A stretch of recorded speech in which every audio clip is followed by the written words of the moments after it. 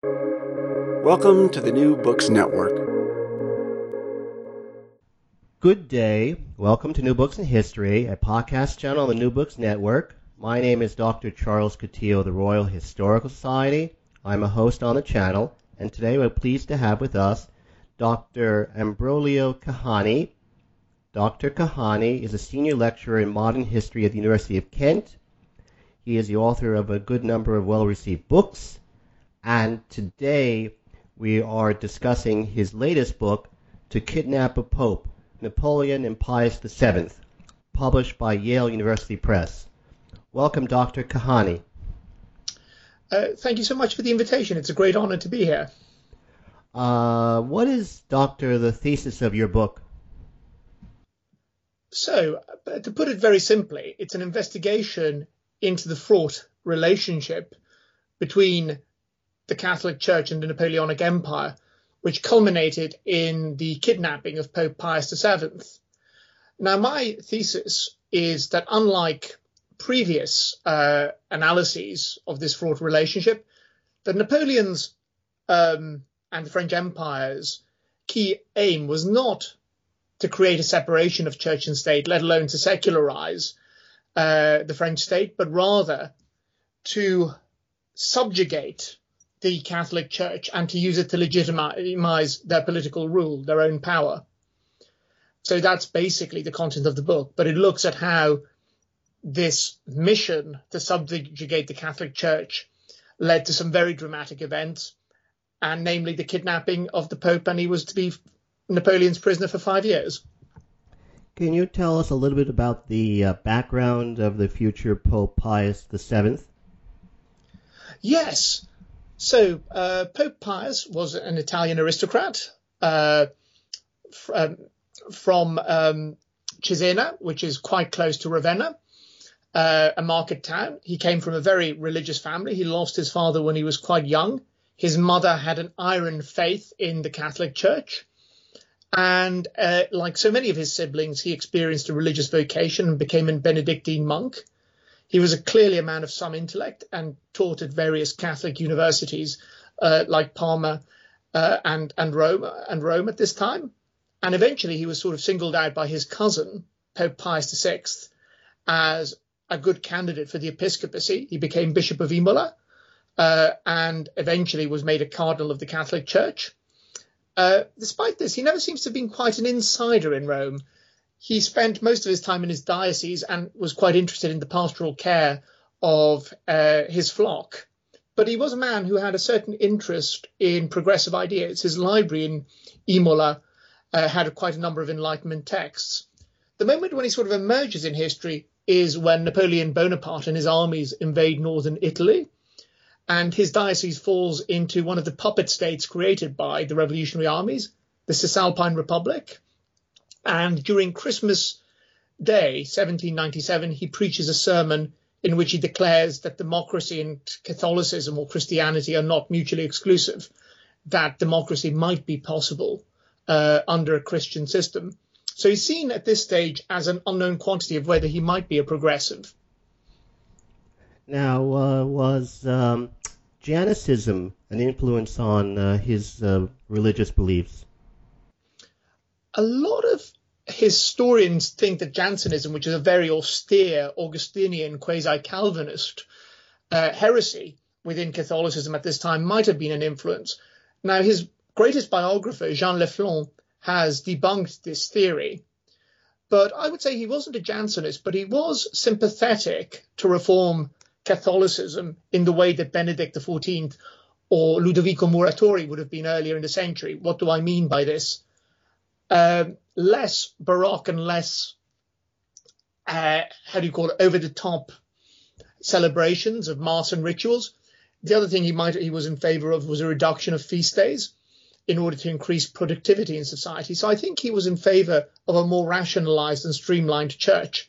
But I don't think he was a card-carrying Jansenist. There isn't much evidence to suggest that in his writings. When did Bonaparte lose his religious beliefs? Oh, that's a good question. On St. Helena, he wrote, or he dictated, I should rather say, that the happiest day in his life was when he had his first communion. as always, he is reflecting long after the events. So I don't know how reliable or how trustworthy Napoleon is when he's on St. Helena, but it would seem that at some point when he started going to school in France at the College of Autun or possibly the military academy in Brienne, he lost his religious faith. Also because the minims or Franciscan order that taught him weren't very rigorous or very keen in their religious observances, and indeed were quite lax. So it seems that at some point there he lost, let's say, a deep Catholic faith. What influence, if any, did Catholicism have on Bonaparte's idea of the Church's role in society? I'm afraid I didn't quite hear the first word there. My apologies. What influence, if any, did Catholicism have on Bonaparte's idea of the Church's role in society? Do you mean Gallicanism? Yes, yes. Oh, my apologies. So that's an interesting one. I think initially he's distrustful of the notion of Gallicanism because it did. So this was a notion that goes back all the way to the Middle Ages and the end of the 100 Years' War. This notion that the Church of France in council could be independent from the papacy and could have a certain degree of autonomy away from Rome. And indeed, under Louis XIV, it gets its greatest expression in the 4 Gallican Articles of 1682, in which the King of France can't be excommunicated and is not and cannot be pursued for his political decisions. And the Church in France has the right in council to approve the Pope's conditions or the Pope's decrees. I think Bonaparte's initially worried of giving his national church too much autonomy and is going to rely on the papacy to regulate the church. He quite liked the idea of the papacy as a centralizing force.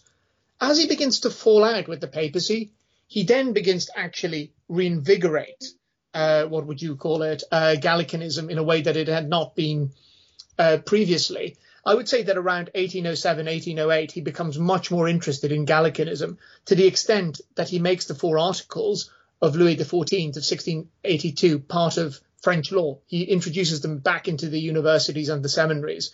It is compulsory to become a priest in France to learn the 4 Gallican Articles. So I say Gallicanism comes back to Napoleon later on in his reign. Do we have any idea how the future Pope Pius VII reacted to the anti-clerical legislation of the French Revolution? That's a good question. One can suppose from his subsequent writings that he wasn't in favour, but he wasn't actually a high flyer in the Vatican. He wasn't on the commissions or congregations of cardinals who were sitting with Pius VI, his predecessor, condemning the reforms of the French Revolution, but it would be surprising if he was in favour. Judging from the concordat he signed with Napoleon, he wasn't against a rationalization of the number of dioceses in France, their reduction, of priests receiving state salaries. But I think the idea that clergy would not be responsible to the Pope or could be invested or elected by the laity, he would not have been in favor of that. There's little evidence. So I think he wouldn't have been a fan, but we don't have many writings from this early stage to give his views. How did Bonaparte react to the religious politics of the French Revolution prior to 1795? That is a very good question.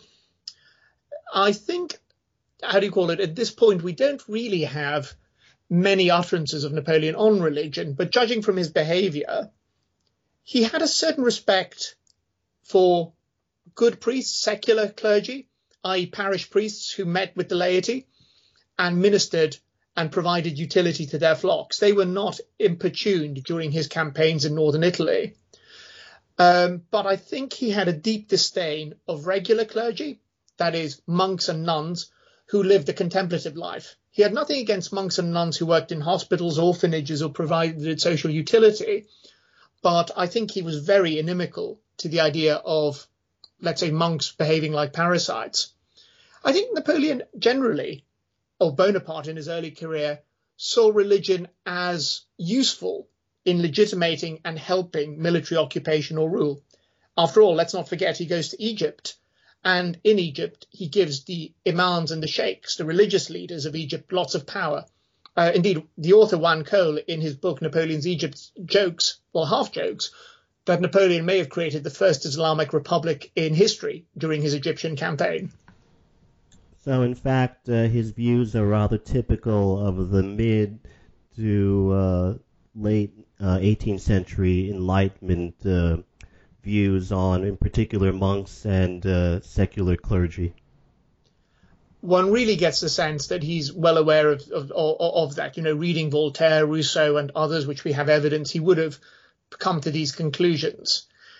I think also perhaps his appreciation of secular clergy may come from the fact that a number of his ancestors and his family, indeed his great-uncle Luciano, were clergymen who ministered to their local community in Corsica. So he probably would have been sympathetic to the good parish priest helping the locality. There's little evidence that he had any sympathy for the mass de-Christianization campaigns of the Terror, or let's say the cult of reason or the supreme being or theophilanthropy, which were created during the Directory. He never was actively involved, as far as we know, in these revolutionary cults or new religions. Why was His Holiness Pope Pius VII elected to head the Catholic Church? That is a very good question. He wasn't the favourite, if I can put it like that. Also, conclaves or papal elections in the early modern period were really endurance affairs.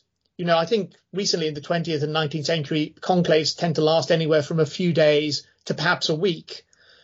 In the 18th century, on average, conclaves lasted 3 months. The reason for this is that the great Catholic powers, Spain, France, and the Holy Roman Empire, claimed the jus exclusive, or the right of veto, over a candidate which they didn't approve. The kings of Portugal also claimed to have the right to veto a candidate, but that was never recognized. So basically, this conclave, which is actually quite interesting because Rome is under occupation at this time. The French had tried to create a republic in Rome, and at this time it was sort of on the front line. So the cardinals couldn't meet in Rome. Actually, the Pope Pius VI had been kidnapped and had died a French prisoner, and the College of Cardinals had been chased out. So the conclave actually happened in Venice, and people were really wondering what the future of the church would be. And 2 candidates emerged as the key, let's say, papabili, or front runners. One was Cardinal Mattei, who the Habsburgs wanted because they thought he would be a pliant sort of creature of theirs.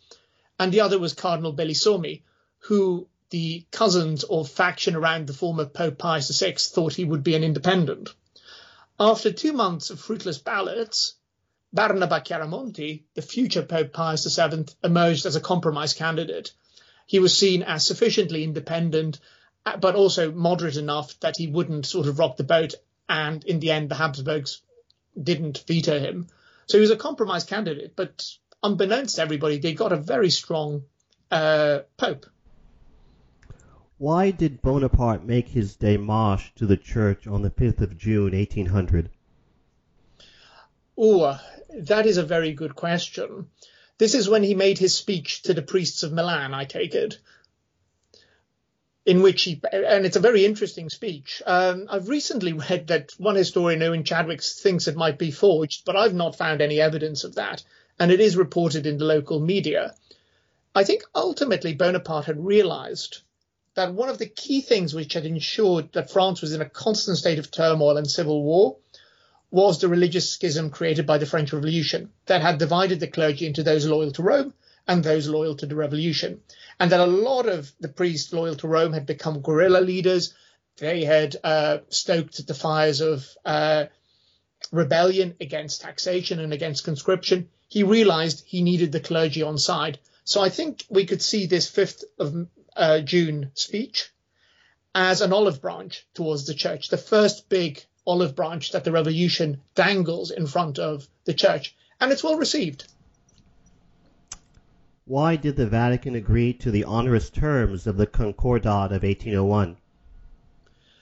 Well, that's a difficult one. I mean, I'm not sure that they're that onerous in France, in the sense that the church had really nothing to lose, if you think about it.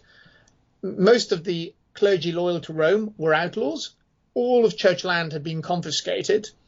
So I think there was an incentive for the church that some deal was better than the status quo. So under the terms of the Concordat, all priests and bishops would have received a salary. Catholicism would have been allowed to become a public religion and would have had its worship protected. The problem, it seems to me, was that the church did not want its clergy to be subject to secular laws. And the other problem that emerged in all of this, which was actually going to be a strength for the church rather than a weakness, was the question of the old 100 or so Ancien Regime bishops who had survived.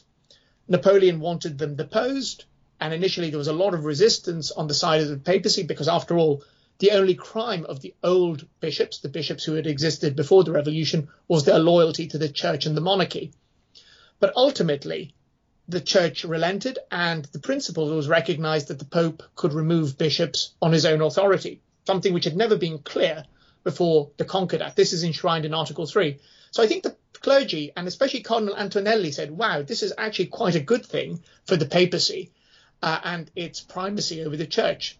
Bizarrely enough, Bonaparte didn't quite realize that he was really making a rod for his own back, and that this was later on in the 19th century going to be an incredibly important article. It could almost be seen as a papal revolution. So I think in France, the Concordat wasn't such a bad deal. The problem emerges later when Napoleon sees it as a template he can export to the rest of Europe. And there the church suddenly goes, whoa, we never agreed to the Concordat being exported beyond the borders of France. How tranquil were the relations between the Vatican and Bonaparte in the first years of the Concordat? I think there is a honeymoon period the first few years. The church not only sends an important legate, Cardinal Caprara, to help rebuild the church in France, but Napoleon's uncle, who was only a few years older than him, he was a sort of a half-uncle, Joseph Fesch, is made Cardinal of Lyon. Not only that, but four new French cardinals are elevated, which is a great honor, something that hadn't been done since the fall of the Ancien Regime. Things are quite cordial. What people also forget is that for northern Italy, the Republic and subsequent Kingdom of Italy, another Concordat is negotiated in 1803, which again has fairly generous terms towards this French client state, although it's less draconian than the French one because fewer dioceses are suppressed and there's less confiscation of church lands. But it shows that the church is still able to negotiate and have a viable discussion with Napoleon. The other thing, of course, which is incredibly important, is the coronation, where the Pope takes the fairly unprecedented step. I think it's since, Pepin the Brief, that a Pope hadn't travelled outside of his domains to crown another a foreign monarch. Charles V in the 16th century had been crowned King of Italy in Bologna, but of course that was within the Papal States, so the Pope had travelled outside of Rome, but still within his domain. So I think that shows a certain respect and understanding with Napoleon.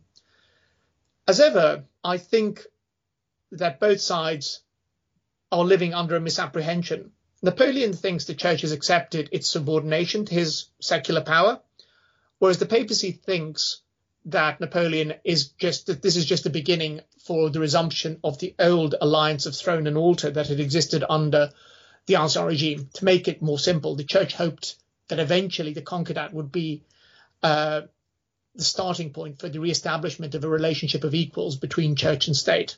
And that clearly isn't what Napoleon was looking for. It's a misunderstanding.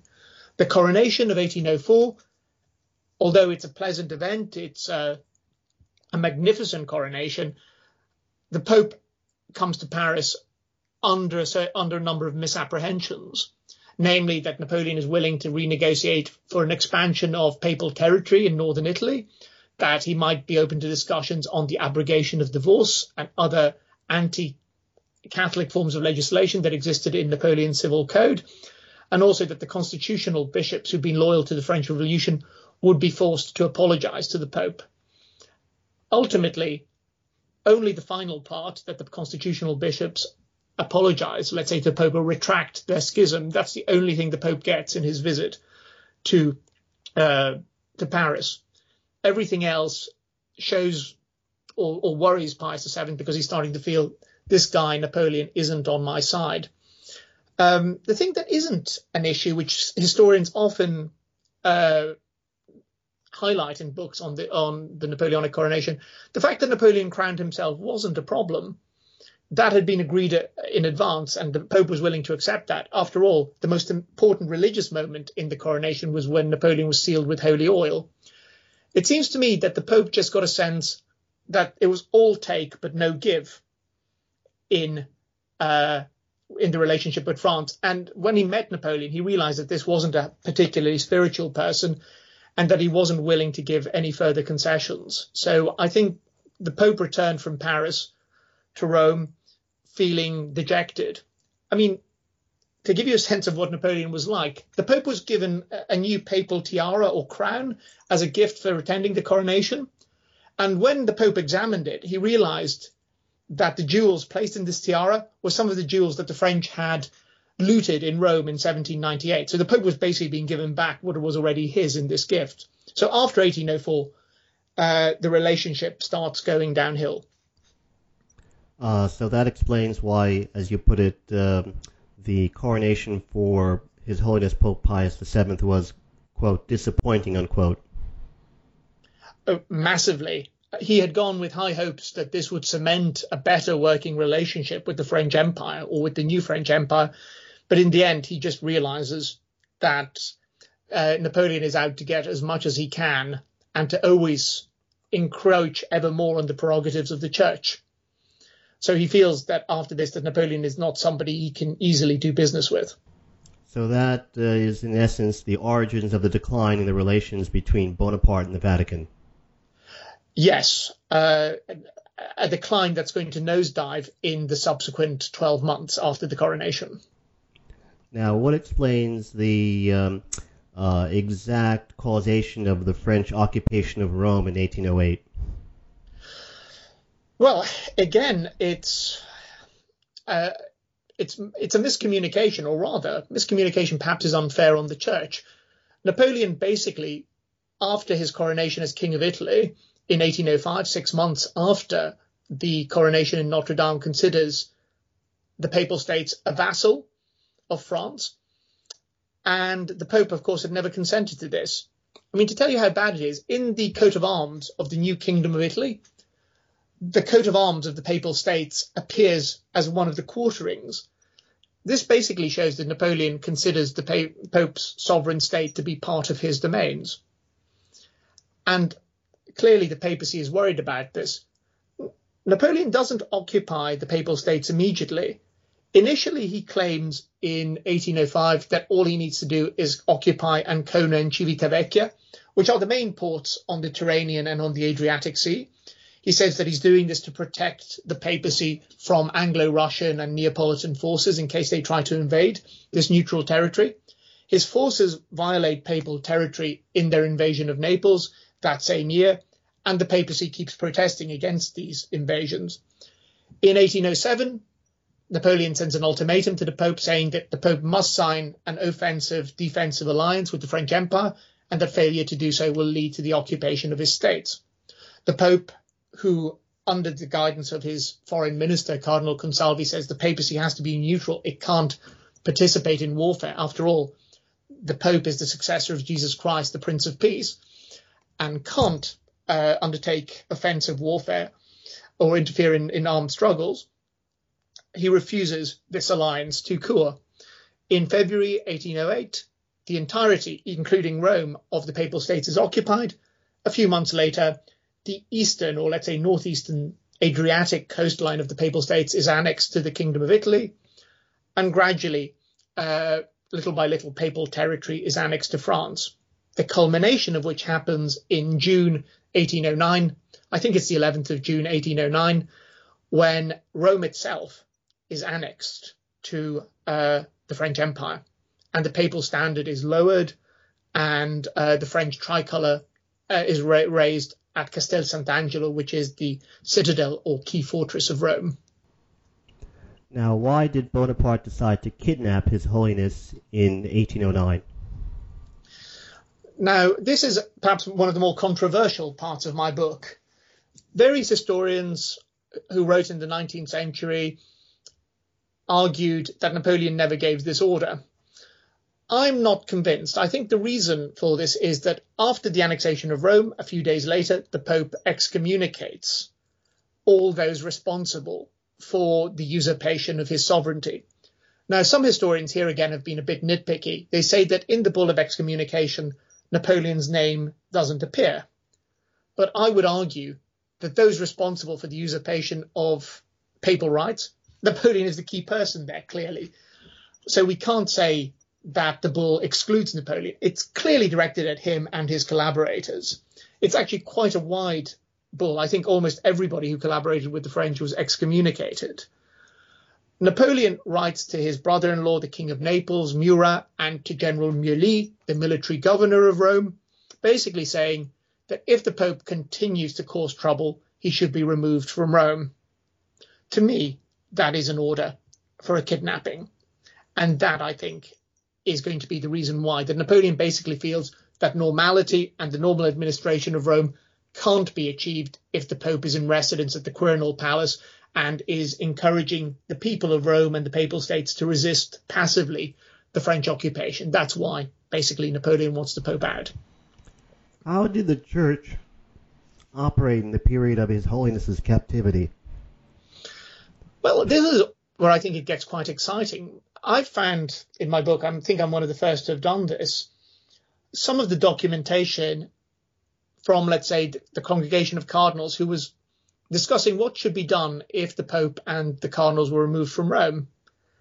And basically, the Pope sent sealed envelopes to various clergymen, which he nominated apostolic delegates across Europe, and that these letters were to be destroyed after they'd been opened. And they gave instructions on what to do and how to continue to administer the church in the Pope's absence. And furthermore, they gave orders not to take oaths of allegiance or to obey the French Empire. The key thing also, which was most important in all of this, was that Napoleon's candidates to vacant dioceses were not to be recognized as legitimate bishops. They were to be seen as intruders.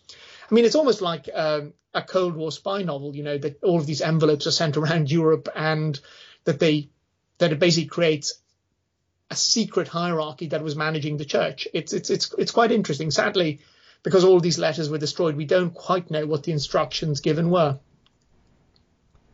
Why was Bonaparte not able to bend His Holiness to his will? Well, this tells us, I think the expression iron fist and a velvet glove really fits Pius VII incredibly well. He's a gentle, meek man at the start of his pontificate, but he is somebody who's well aware that he has a sacred trust, namely the Papal States and the administration of the Church. He will not bend to bullying. You know, he's taken away from his capital city. He's basically placed in solitary confinement for most of his time as a prisoner of the French in 5 years. But he never bends, with one exception. The Concordat of Fontainebleau of 1813, where he does sign an agreement where he basically renounces papal sovereignty, but he's just exhausted. And within a few weeks, he retracts that. But I think he's really, in some ways, the most admirable figure in all of this in the book. He really will not yield. And, you know, Napoleon even shakes him at times during their meeting in Fontainebleau, but he is replete with energy. I think the fact that he was a monk in his early life has something to play with this. He was used to isolation, to prayer, to being in his own head. I think only somebody with that monastic training and able to deal with solitude could have survived this ordeal. So I think his personality and his background were essential in resisting Napoleon. Now, why did His Holiness Pope Pius VII sign the Concordat of 1813? And then why so quickly did he retract his approval? I think we have to realize that by this stage, he'd almost been a prisoner for 4 years. He was in the palace of Fontainebleau. He'd almost died when he'd been transferred to that palace in the Alps because he was getting frail and of a certain age. And, you know, the pressure of isolation was giving him psychosomatic illnesses. Napoleon also surrounded him in Fontainebleau with cardinals loyal to the French Empire who were pressuring him to yield. In Fontainebleau, it's going to be the last time that he and Napoleon meet face to face. And from all accounts, Napoleon was quite a difficult man to resist. He could be a bully. He could be, quite forceful in his approach. So I don't think it's surprising that he wavered a little. At the end of the day, he hoped that he could meet again with the cardinals, his true advisors, so-called black cardinals, because they hadn't attended Napoleon's wedding, that he could get together with them again and that they might be able to resume the offensive against the empire. I think it was just a temporary ruse on the Pope's part. And indeed, that's exactly what happens. As part of the Concordat of Fontainebleau, he renounces his sovereignty over the Papal States and agrees to become a paid official of the French Empire.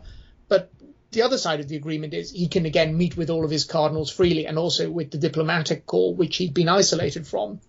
And as soon as he starts meeting with Cardinal Di Pietro Consalvi, they're advising him, you must publicly retract this agreement. And he does. Why did Bonaparte finally free His Holiness in early 1814? Well, that's a good question. As I should say, all of these questions have been excellent. Basically, Napoleon, since the Russian campaign, his star or his luck had been running out. He'd been defeated at the Battle of Leipzig in October 1813, at which point it was clear that French hegemony over Europe was broken, that the French Empire was going to collapse. Whether Bonaparte or another dynasty were going to rule over France was an open question. But in 1814, Napoleon decides to send the Pope back. Also, the Pope refuses any further negotiations or even a peace treaty with France. And I think Napoleon's idea was that the Pope might cause trouble or dissent or disagreements when he was sent back into the Allied camp. He did the same, incidentally, with the King of Spain, who was also his prisoner. He sent him back at more or less the same time, hoping that these people will sow discord into the Allied camp. But it's a excuse the pun, it's a pious hope, in the sense that the Pope doesn't want to cause trouble and fully actually thanks the Allied monarchs for his deliverance. Although it must be said that the Pope is going to be very keen on the restitution of the Papal States as they existed before the French Revolution. That's going to be his key thing. But ultimately, I think Napoleon hoped that this would cause trouble. Now, upon his return to Rome in 1814, you state that His Holiness' policies took what you call a reactionary turn. Why was that? Well, I think it's not dissimilar in some ways to his successor, Pius IX. He felt that he tried to play a fair game, that he tried to make concessions, that he tried to sort of come to terms with modernity, but he felt betrayed. So he felt that actually it was time to place religion back on a preeminent pedestal, that it was going to be one of the most important elements in a post-revolutionary world, that actually a rediscovery of a simpler, more Baroque faith, the faith of the Catholics he'd encountered, ordinary Catholics he'd encountered during his time as a prisoner of Napoleon, that was the most important thing. So I think that's why he takes that reactionary line. He wants to punish the clergy that collaborated with Napoleon. Indeed, he creates a congregation called the Congregation of Disorders that pursues collaborationists and punishes them. The other thing he does, which is a complicated thing, he restores the Jesuit order, which of course had been very unpopular with the Spanish and Portuguese and French monarchies. Again, a sign that the papacy is trying to regain the initiative. And by this, I mean that the Jesuit order historically and famously had been the stormtroopers of the papacy. Their ultimate loyalty was to the Pope rather than the state. And this is interpreted across Europe as a sign that the Pope wants to emphasize the preeminence of the church. One of the more funny stories is also that the Pope's temporary foreign secretary, Cardinal Bartolomeo Pacca, even returns to the pre-revolutionary timekeeping system, l'ora italiano, l'ora boema, which is a very complicated timekeeping system that measures the start of the day from dusk, whereas the French timekeeping system, which is the one we use today, always starts the new day at midnight. So the Papal States were almost on a different time zone to the rest of the world on Pius's restoration. So I think ultimately he felt that religion needed to regain the initiative and that it was no more Mr. Nice Guy, so to speak. What were the long-term repercussions of the conflict between Bonaparte and His Holiness Pope Pius VII in 19th century Europe? Now, actually, in some ways, you're really discussing a topic that's very close to my heart, because it's going to be the topic of my next book.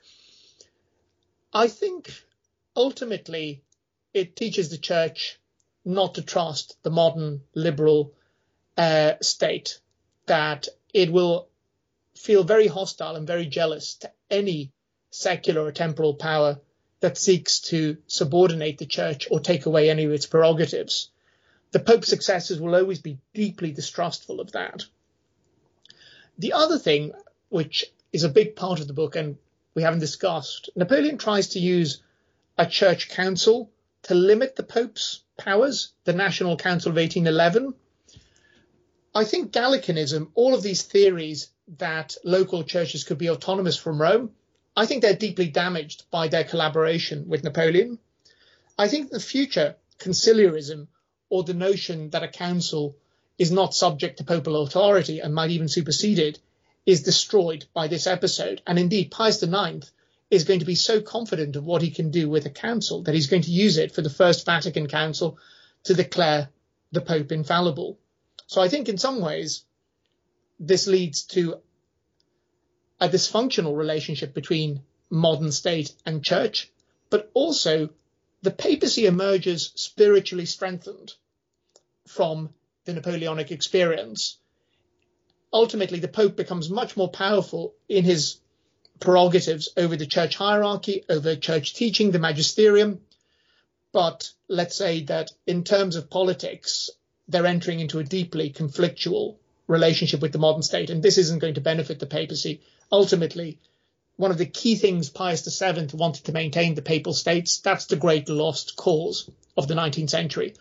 All of his successors are going to be desperate to maintain the papal states, but it's quite clear that the European powers, and especially the nascent Kingdom of Italy after 1850, after 1859, is not going to have any time for an independent theocratic kingdom in the center of the peninsula.